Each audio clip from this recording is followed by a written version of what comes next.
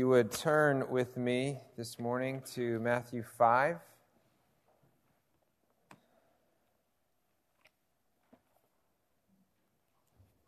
We are going to read what I think is one of the more challenging passages in the Bible. But I say really hyperbolic things like that on a regular basis, so take it with a grain of salt. This is actually the wrong numbers. We're going to do 43 through 48. So Matthew 5, 43 through 48. You have heard that it was said, "You shall love your neighbor and hate your enemy." But I say to you, love your enemies and pray for those who persecute you, so that you may be sons of your Father who is in heaven. For he makes his sun rise on the evil and on the good, and sends rain on the just and on the unjust. For if you love those who love you, what reward do you have? Do not even the tax collectors do the same? And if you greet only your brothers, what more are you doing than others? Do not even the Gentiles do the same? You therefore must be perfect, as your heavenly Father is perfect. Okay, so this is the 10th in a series of 10 sermons, each of them an attempt to answer the question, what does it mean to fulfill the law? What does it mean to fulfill the law? Now, I am referencing Christ's statement in 5:17. Do not think that I have come to abolish the law or the prophets. I have not come to abolish them, but to fulfill them. For truly I say to you, until heaven and earth pass away, not a iota, not a dot will pass from the law until all is accomplished. Therefore, whoever relaxes one of the least of these commandments and teaches others to do the same will be called least in the kingdom of heaven. But whoever does them and teaches them will be called great in the kingdom of heaven. So Christ begins a major section of his sermon with the words, I have come to fulfill the law. And then Jesus calls his people to follow him by doing and teaching the law. Okay? Now, every sentence from that statement to this passage is an explanation of what he means. So starting from your righteousness needs to exceed the scribes and Pharisees to the words, therefore you must be perfect as your Father in heaven is perfect. That is an answer to the question, what does it mean to fulfill the law? Every sentence is from that statement to this passage is building. And we see within these two passages a radical call to peace and a radical call to purity and a radical call to fidelity and a radical call to integrity and a radical call to self-sacrifice. That's what we've been dealing with for the last several months. And this law-fulfilling new covenant call of Jesus culminates in this final paragraph. Love your enemies. Love your enemies. Christ says, if you do this, you'll be like your Father. You do this and you'll be called his sons. And you do this and you'll do the law perfectly, or you will fulfill the law. But if you don't love your enemies, you're not doing the law at all. Okay? Now, all of these statements are here to highlight how significantly important is this passage. Today I want to answer three questions. One, what does it mean to love? Or what sort of love is he talking about? What sort of love is Jesus talking about? And two, how is that love distinct from the world's. And 3, what does be perfect mean? And how is it even possible? What does be perfect mean, and how is it even possible? All right, before we get into answering those questions, I want to walk through the text. All right, so you have heard it said, you shall love your enemies, or you shall love your neighbor and hate your enemy. Okay, you shall love your neighbor and hate your enemy. All right, the first thing we need to deal with is who is saying that? Because that's not in the Bible. Right? There's no passage in the law that says hate your enemy. Now, several times in this sermon, Jesus has pointed to particular passages, and he said, you've heard it said, or it's been said of old, and he's actually explicitly referring to or citing a passage in the law. That's not what's happening here. He says, you've been told you should love your neighbors and hate your enemies. Where is this coming from? Where is this coming from? Who says, hate your enemy? Well, I think this is what happens when stone hearts read the law of God. This is what happens when stone hearts read the law of God. Now, here's what I mean. Do you remember the story of the Good Samaritan? Remember the story of the Good Samaritan? Okay. Well, in that story,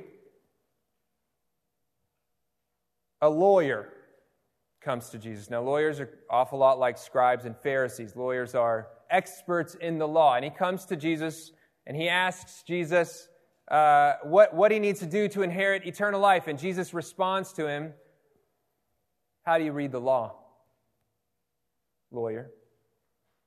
And he says, well, love the Lord your God and love your neighbor as yourself. And Jesus says, perfect. Do that, and you'll live. And then the words, desiring to justify himself. Now that's a big signal for you. Desiring to justify himself, he said to Jesus, and who is my neighbor? And who is my neighbor? Now, as soon as you ask that question, you're drawing a line. And the other side of that line, those are your enemies. You're allowed to hate those people. You're allowed to ignore those people because God really just said that I need to love my neighbors. That's what stone hearts do to the law. Stone hearts draw a line so they don't have to love. But if you're in Jesus, you've been given a new heart. A new heart capable of fulfilling the new covenant call. Jesus calls your new heart to love bad people. Jesus calls your new heart to love bad people. Why? Keep reading. So that you may be called sons of your Father who is in heaven. For he makes the sun rise on the evil and the good, and sends rain on the just and the unjust. You may be called sons of your Father who is in heaven, for he makes his sun rise on the evil and on the good, and he sends rain on the just and the unjust. If you keep reading, this is actually, I'm having some technical issues with the slide, so I'm going to just turn that off, and I'm just going to keep reading here. For if you love those who love you, and what reward do you have? Do not even the tax collectors do the same? And if you greet only the brothers, what more are you doing than others? Do not even Gentiles do the same?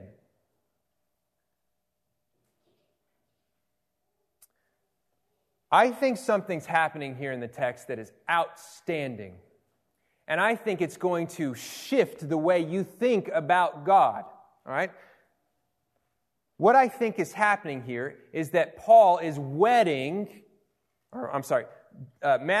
Jesus is wedding the principles of righteousness and the principles of love, right? We have, I think, divorced the concept of righteousness from the concept of love. And here's what I mean. I think in part, in order to simply tell people about the gospel, we have a narrative that goes something like this. God is righteous, and in His righteousness He judges sin. But God is also loving. And so in His love, He redeems His people by sending His Son on their behalf. Okay, what I think this passage is suggesting is that the righteousness of God is most clearly visible in His love for bad people. The righteousness of God is most clearly visible in His love for bad people. Okay, that's why at the culmination of this series of calls to live in radical purity and radical integrity and radical self-sacrifice, Christ says, because you need to be like God, who reigns on the unjust and who causes His sun to rise on the wicked. All right? Now, that's a major claim. I'm going to prove it with two passages. First, this one. All right, he says, so that you may be sons of your Father who is in heaven, for He makes His sun rise on the evil and on the good, and He sends rain on the just and the unjust. And then at the very end of the passage, you therefore must be perfect as your heavenly Father is perfect. You therefore. Look at God. Look at how God loves the wicked. You therefore need to be perfect as He is perfect. Now, I want you to ask the question, what is the therefore? Therefore, unless Jesus is saying that God's loving of bad people is the bright display of His perfection. All right? That's the first passage. But the second passage I want to look at is Romans 3:23. Now, we know this passage because we often read it, but I don't think we read to the end. So I'm going to read to you from Romans 3:23. Give me 2 seconds. Romans 3:23. For all have sinned and fall short of the glory of God, and are justified by His grace as a gift through the redemption that is in Christ Jesus, whom God put forward as a propitiation by His blood to be received by faith. Amen. Amen. Keep reading. This was to show God's righteousness. This was to show God's righteousness, because in His divine forbearance He had passed over former sins. It was to show His righteousness at the present time, so that He might be just and the justifier of the one who has faith in Jesus. What shows God's righteousness? What displays God's righteousness like a beacon? His merciful love poured out on bad people in Christ. His justice pouring wrath out against sin, and also simultaneously redeeming His people by sacrificing His Son. The merciful love of God is a bright and clear display of His righteousness. I think sometimes we think about righteousness and love as two diametrically opposed forces. And God somehow paradoxically finds a way to unite them. It doesn't seem to me that that's what Jesus is doing in this passage. It seems to me that Jesus is looking at the righteous perfection of God, and He's saying this righteousness culminates in His love for bad people. God's righteousness is founded on His merciful love.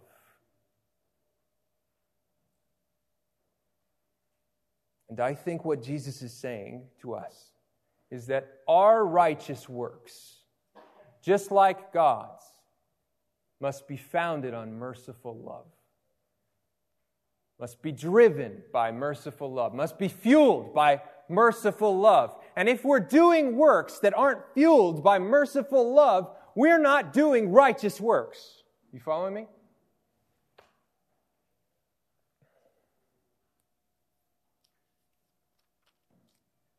If we follow the example of our Father in heaven, then the new covenant call to purity and to peace and to fidelity and to integrity and to self-sacrifice is driven by and culminates in a display of merciful love, after which we will be called sons and daughters of the Father because we are like Him.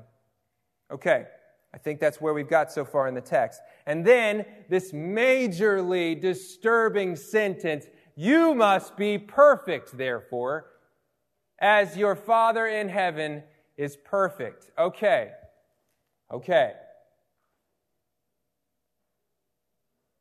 I actually wrote in the slides while I was, building the sermon, I quoted Inigo Montoya.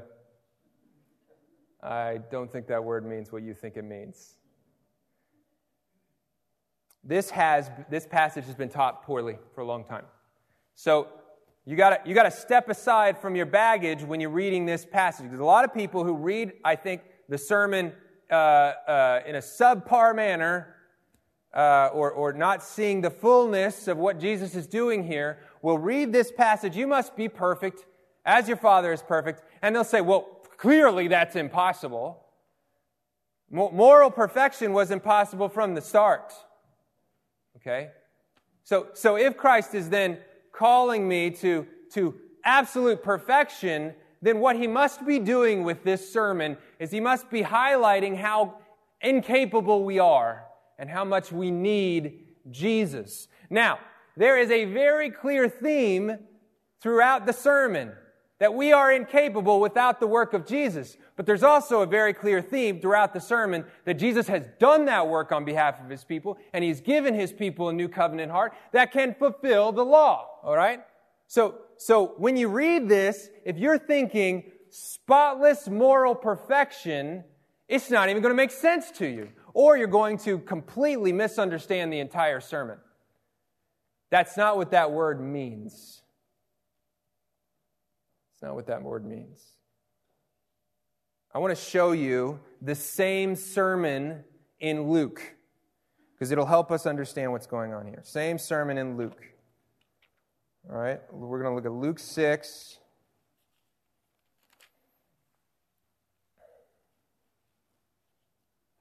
Verse 32.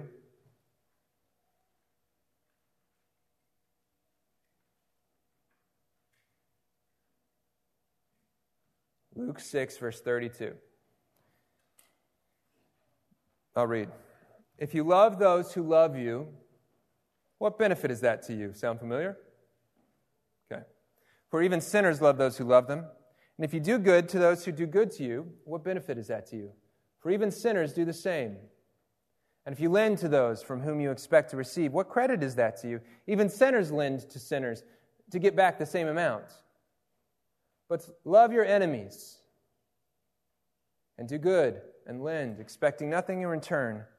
For reward will be great, and you will be called sons of the Most, or you will be sons of the Most High, for He is kind to the ungrateful and the evil.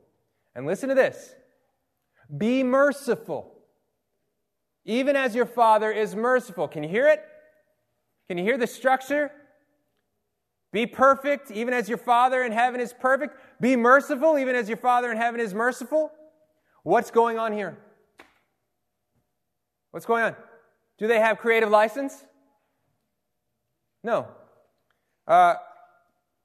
Jesus didn't teach in Greek. All right? Jesus didn't teach in Greek. He taught, it looks like in almost every case, in Aramaic. And Aramaic has a word, tamim. If you speak Aramaic, or if you're Colby Jones, please don't judge me for probably the butchering of that word, tamim. It means something like mature, or whole, or complete. And this word that Matthew uses, perfect, it can mean the same thing, mature. Just like at the end of Colossians, we just read this, Colossians 4. Epaphras is praying, he's laboring in his prayers. What is he laboring for? That the church may be made mature. Right? Same word as Matthew's word in be perfect as the Father in heaven is perfect. Let me show you one more instance of the use of this word in Ephesians 4. Turn there because I'm not going to have it on the screen. Ephesians 4. I love this passage. Ephesians 4.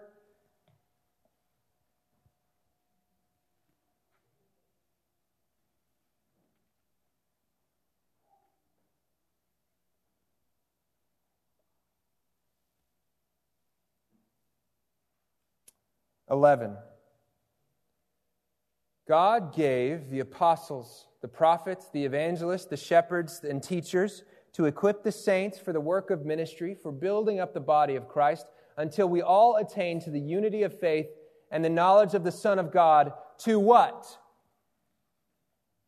Mature manhood. To the measure of the stature of the fullness of Christ. That's the same word, mature. To the measure of the stature of the fullness of Christ. So in the case of Ephesians 4, in the case of Colossians 4, and in the case of Matthew 5, in all three cases, this word means fullness or completion or maturity. And it's starting to make sense of what Luke and Matthew are both doing in trying to translate and interpret the sermon of Jesus.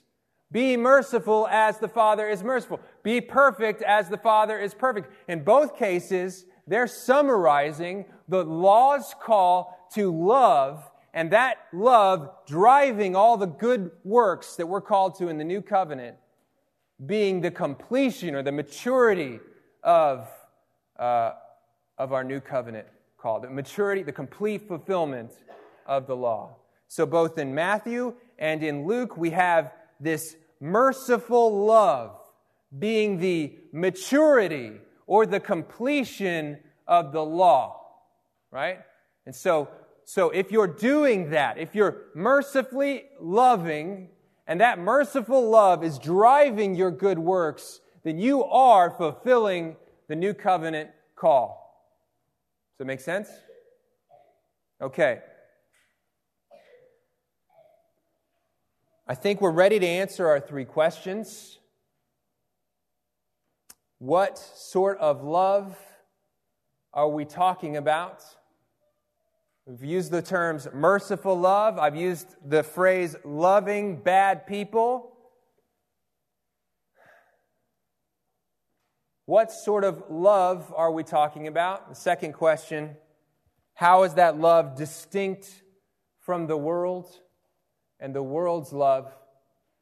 And the third question, how is this possible? How is it even possible? All right, the first question is the trickiest, and I want to reference a few passages in order to show you what this sort of love is not, what it is not, and that'll help us frame what it is. All right? First, what it is not. Let's look initially at our passage, Matthew 5. I'm going to argue that this sort of love is not three things. It's not earned. It's not earned. It's not mere affection. And it is not mere action. Okay? It's not earned, it is not mere affection, and it's not mere action. All right, we're going to look at three passages to prove that. First passage is Matthew 5, just where we were.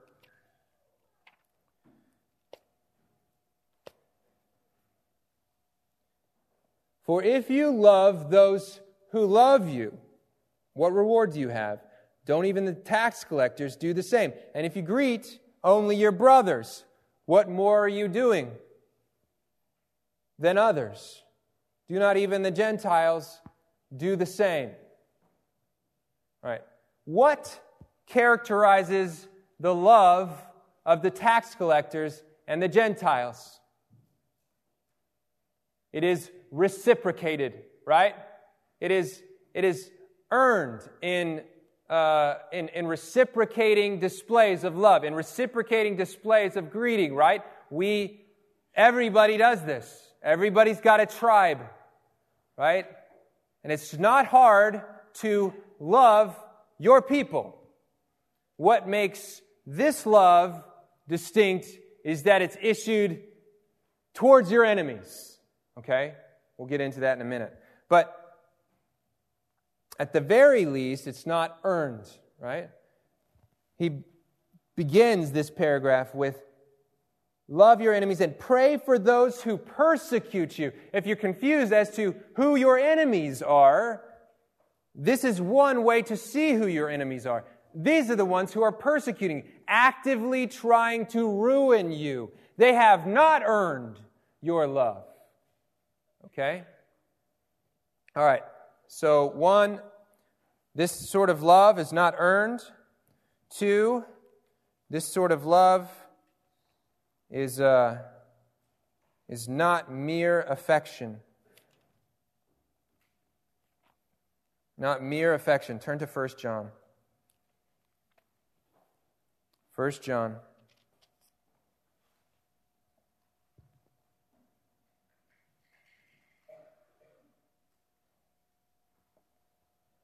We're going to go in chapter 3, verse 16. Chapter 3, verse 16. I don't know why, but 3:16s are always good in the Bible. Almost always good. Right? It's weird.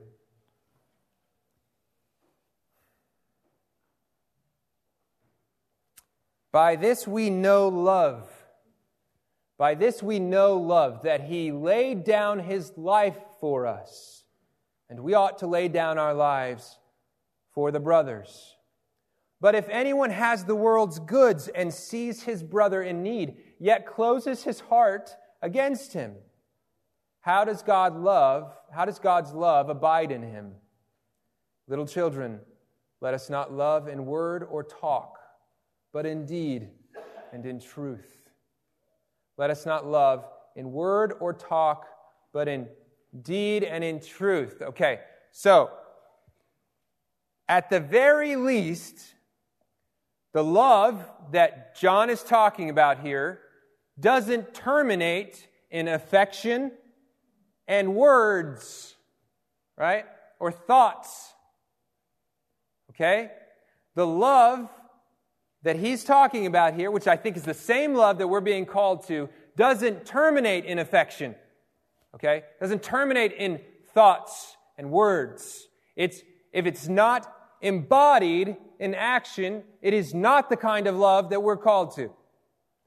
Okay? So it's not mere affection. Now, I don't think that's our problem, by the way. I don't think we err on the side of thinking our call to love is mere affection, but we need to sort of establish this boundary here because it's going to become important later.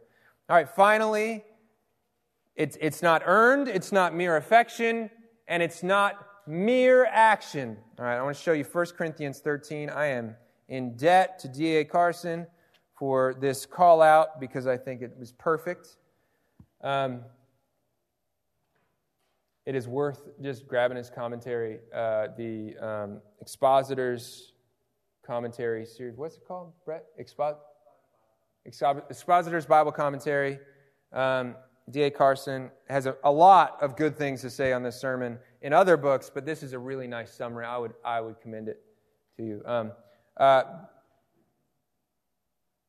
He is addressing in his sermon that many people have argued that the kind of love that is being talked about by Jesus in this sermon is benevolent action.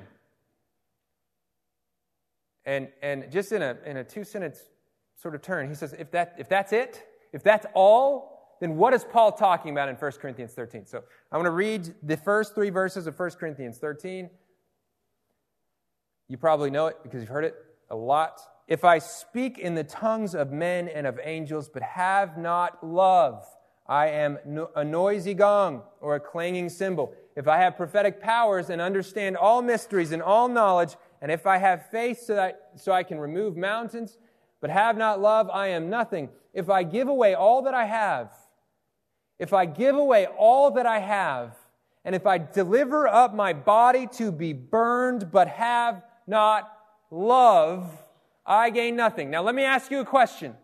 If the kind of love we're called to is merely benevolent action on behalf of another, then what Paul just said, does it make any sense at all? Right? We are called to a love that is not less than, but certainly more than mere action. Right? What Paul is not saying is don't give away all you have. In fact, he seems to suggest otherwise. He's not saying, don't give up your body to be burned. Perfect love has no man than this, that he lay down his life for his brothers, right? These are good things. These are good works. But you can do them without love. Right? You can do them without love. So we have these now 3 boundaries. And I'm going to try and take those 3 boundaries and summarize what love is. What is the love that we're called to? So it's not earned, it's not merely affection, and it's not merely action. All right, so my summary of love is this. It has something to do with emotion driving action without exception. Okay? Emotion driving action without exception. But that's not enough. I don't think that's enough. So let me give you the product of sincerely 2 hours of conversation with my best friend trying to nail down a good definition of love. I think it is this. Biblical love is treasuring someone so much that you long and labor for their good and for their holiness and for their happiness. Okay? Treasuring someone so much that you long and labor for their goodness and their holiness and their happiness. Now that section, great, good, holy, and happy, that's coming from J.I. Packer, and I think it's brilliant. But let me break that down for you and explain why I didn't choose certain words, all right? Treasuring someone so much that. Now, we racked our brains to choose a word that didn't merely reflect liking someone, but also had emotional dynamics, right? Affection is the simplest, but you can have affection for a lot of things. And there are some things that you treasure, and you may not have affection for them in that moment. Does that make sense? Indeed, you can treasure someone for decades and rarely have bright, happy emotions in their direction, right?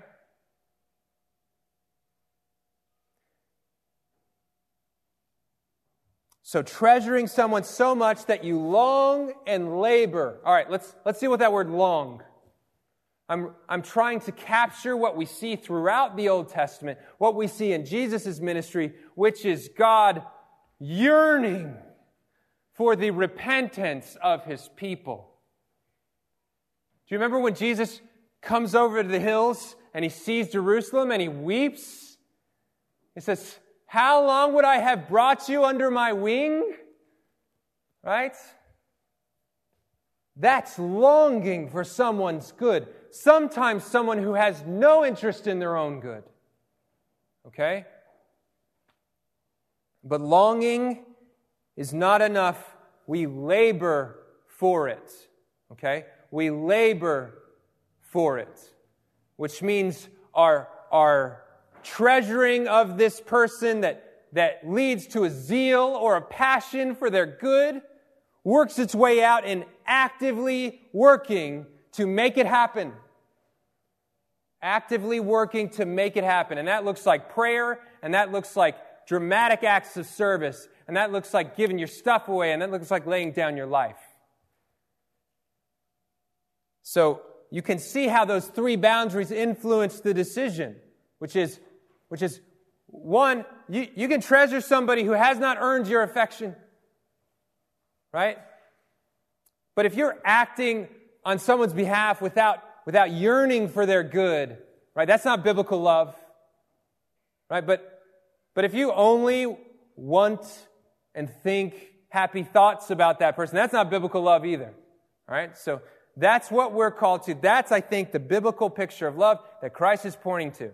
And I think it's important for us to note that because it ought to be the driver and the foundation of everything that we've read to this point in the sermon. Okay, so that, I think, answers our first question, what is love? Or what sort of love are we dealing with here?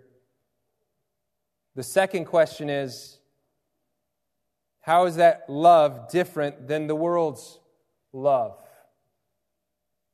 If you want to call it tribal love or the love of your people, people generally enjoy others and want good for them and often work for that good, right?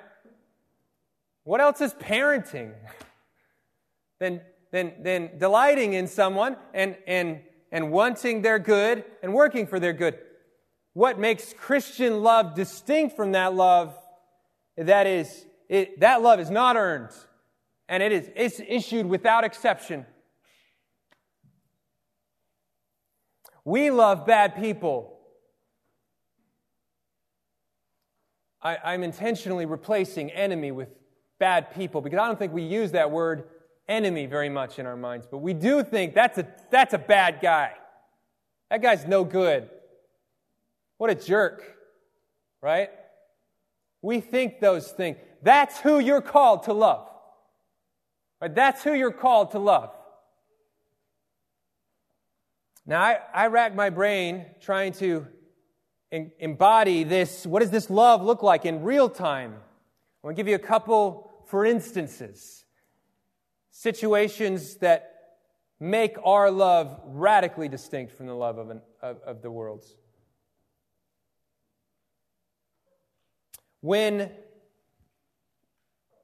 a guy not only refuses to look at pornography, but wages war against pornography, not only in the lives of others, but as an industry. When someone makes a point to highlight how destructive pornography is, and he refuses to engage in that himself, and he equips another, all of his brothers, to fight that desire. Not merely because it's wrong, but because he loves the prostitute.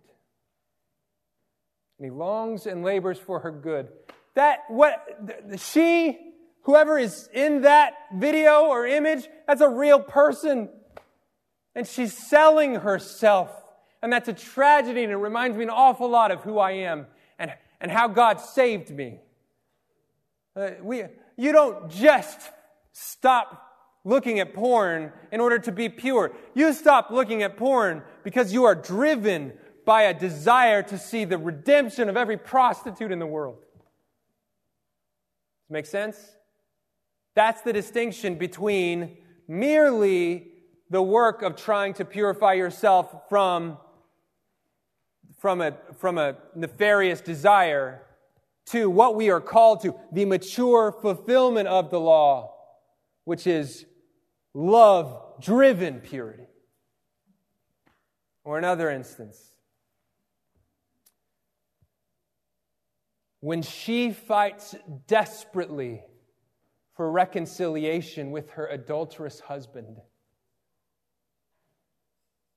because she treasures him and she longs and labors for his good, right? Knowing that she has an out And she spends years desperately seeking, praying for, laboring for reconciliation with an adulterer. You see this play out in the Bible in Hosea, but we've seen this play out in our church. That treasuring of your spouse that leads you to long and labor for their good to your own harm, that's the kind of love we're talking about. And that's the kind of love that's different from the world's. You tracking with me? All right.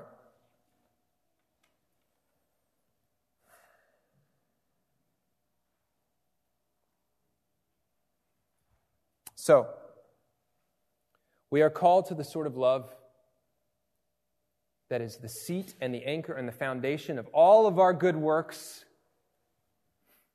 We're told that it has a central place in our obedience to Christ. In fact, without it, what we call obedience is not obedience at all. And then we're told to be perfect as our Father in heaven is perfect. To be as merciful and as loving as our Father in heaven is merciful and loving. All right, that's the call. The call to perfectly or completely fulfill the law of God in Christ. That's the call. How is that even possible? How is that even possible? That's a great question. That's what we're going to talk about next week. How to love. How do you make yourself feel things? Oh, sneak preview, you can't. You can't. How do you generate in your heart a treasuring of someone you think is despicable? How? Because it's an important question to ask. Because if you're not doing that, if you're not driven by that, then your works are not complete yet. So next week, we're going to spend our entire time answering the question, how to love people in the way that we just talked about. How to treasure people so much that it drives a zeal and it drives your actions to labor for their good. Okay, well, we're going to sing together, and this is a great time to reflect on Christ's work, who embodied this kind of love on our behalf. Amen?